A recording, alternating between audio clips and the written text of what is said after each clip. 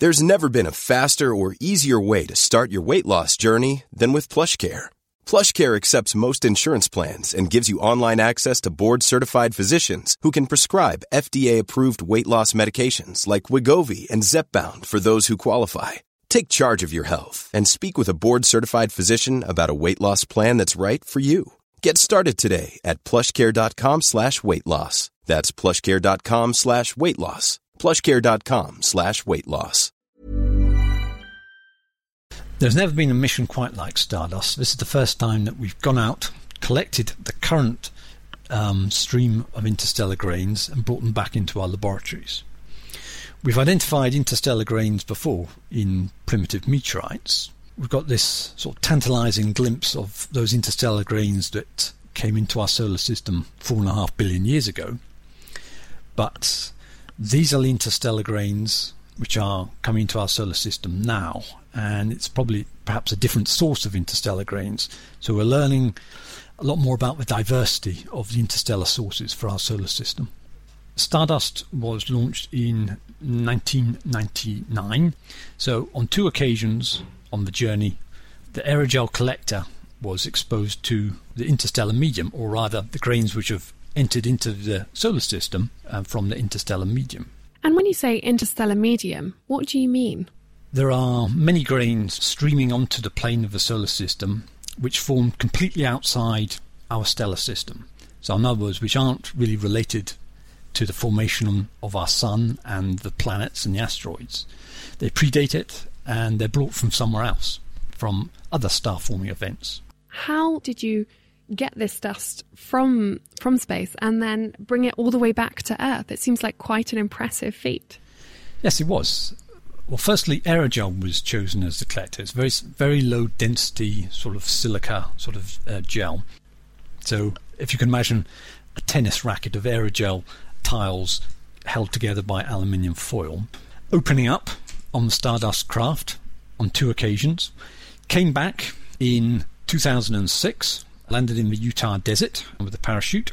So then it was put into a clean room and the spacecraft was opened up. Well, firstly to establish if we'd collected any interstellar grains. Because it's translucent, we can see where the grain is. From looking through thousands of high-resolution images, we identified a relatively small number of tracks which were caused by interstellar grains. And the other way, of course, of collecting was with the little impact craters on the foil due to the hypervelocity impact of the interstellar grains. So in the base of these impact craters, and we're talking a millionth of a metre across, there was a little bit of residue of the interstellar grain. By analysing that residue, that's another way that we can determine these interstellar chemical signatures. How could you tell that they weren't from our solar system rather than another solar system? For one thing, the angle at which the tracks had entered the aerogel. So interstellar grains have come from outside the plane of the solar system. So that means the angle at which the tracks hit the surface is quite distinct. We know the angle of the tracks, we know the composition, so we know it's not part of the spacecraft itself. So when we put all those two together and can compare them to astronomical observations, we are confident beyond reasonable doubt that these are grains from beyond our solar system. So what can you tell about this other solar system from looking at these dust particles? It won't just be necessarily one solar system. It will be a whole range of this constellation, an area in the night sky that has different sort of sources, different suns and different dust clouds. Do we know how different it is from where we sit? In the solar system, all the rocks and minerals that we see around us on Earth have been processed, melted, eroded, erupted in volcanoes, deposited in oceans. So the stardust of the solar system has been obliterated almost entirely because of the formation of the Earth. And now we're going out away from the terrestrial planets to collect them. So that was the real importance of Stardust, to collect this most ancient building blocks of solar systems, including ours, to find out what they're made of. So it's telling us about times and places completely away from our own solar system and before our sun formed. We're looking back into the past beyond our solar system when we study interstellar grains like this. What are these particles actually made of? What's in them? What minerals are they? Well, we're finding a range of different minerals. So, for instance, particularly we're finding iron-bearing phases, including sulfide.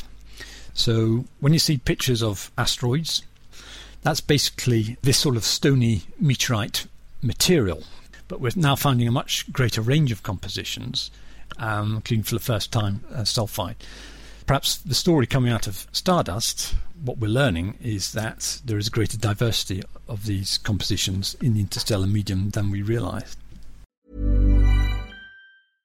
Imagine the softest sheets you've ever felt. Now imagine them getting even softer over time. That's what you'll feel with Boll & Branch's organic cotton sheets. In a recent customer survey, 96% replied that Boll & Branch sheets get softer with every wash. Start getting your best night's sleep in these sheets that get softer and softer for years to come. Try their sheets with a 30-night guarantee. Plus, get 15% off your first order at bollandbranch.com. Code BUTTERY. Exclusions apply. See site for details.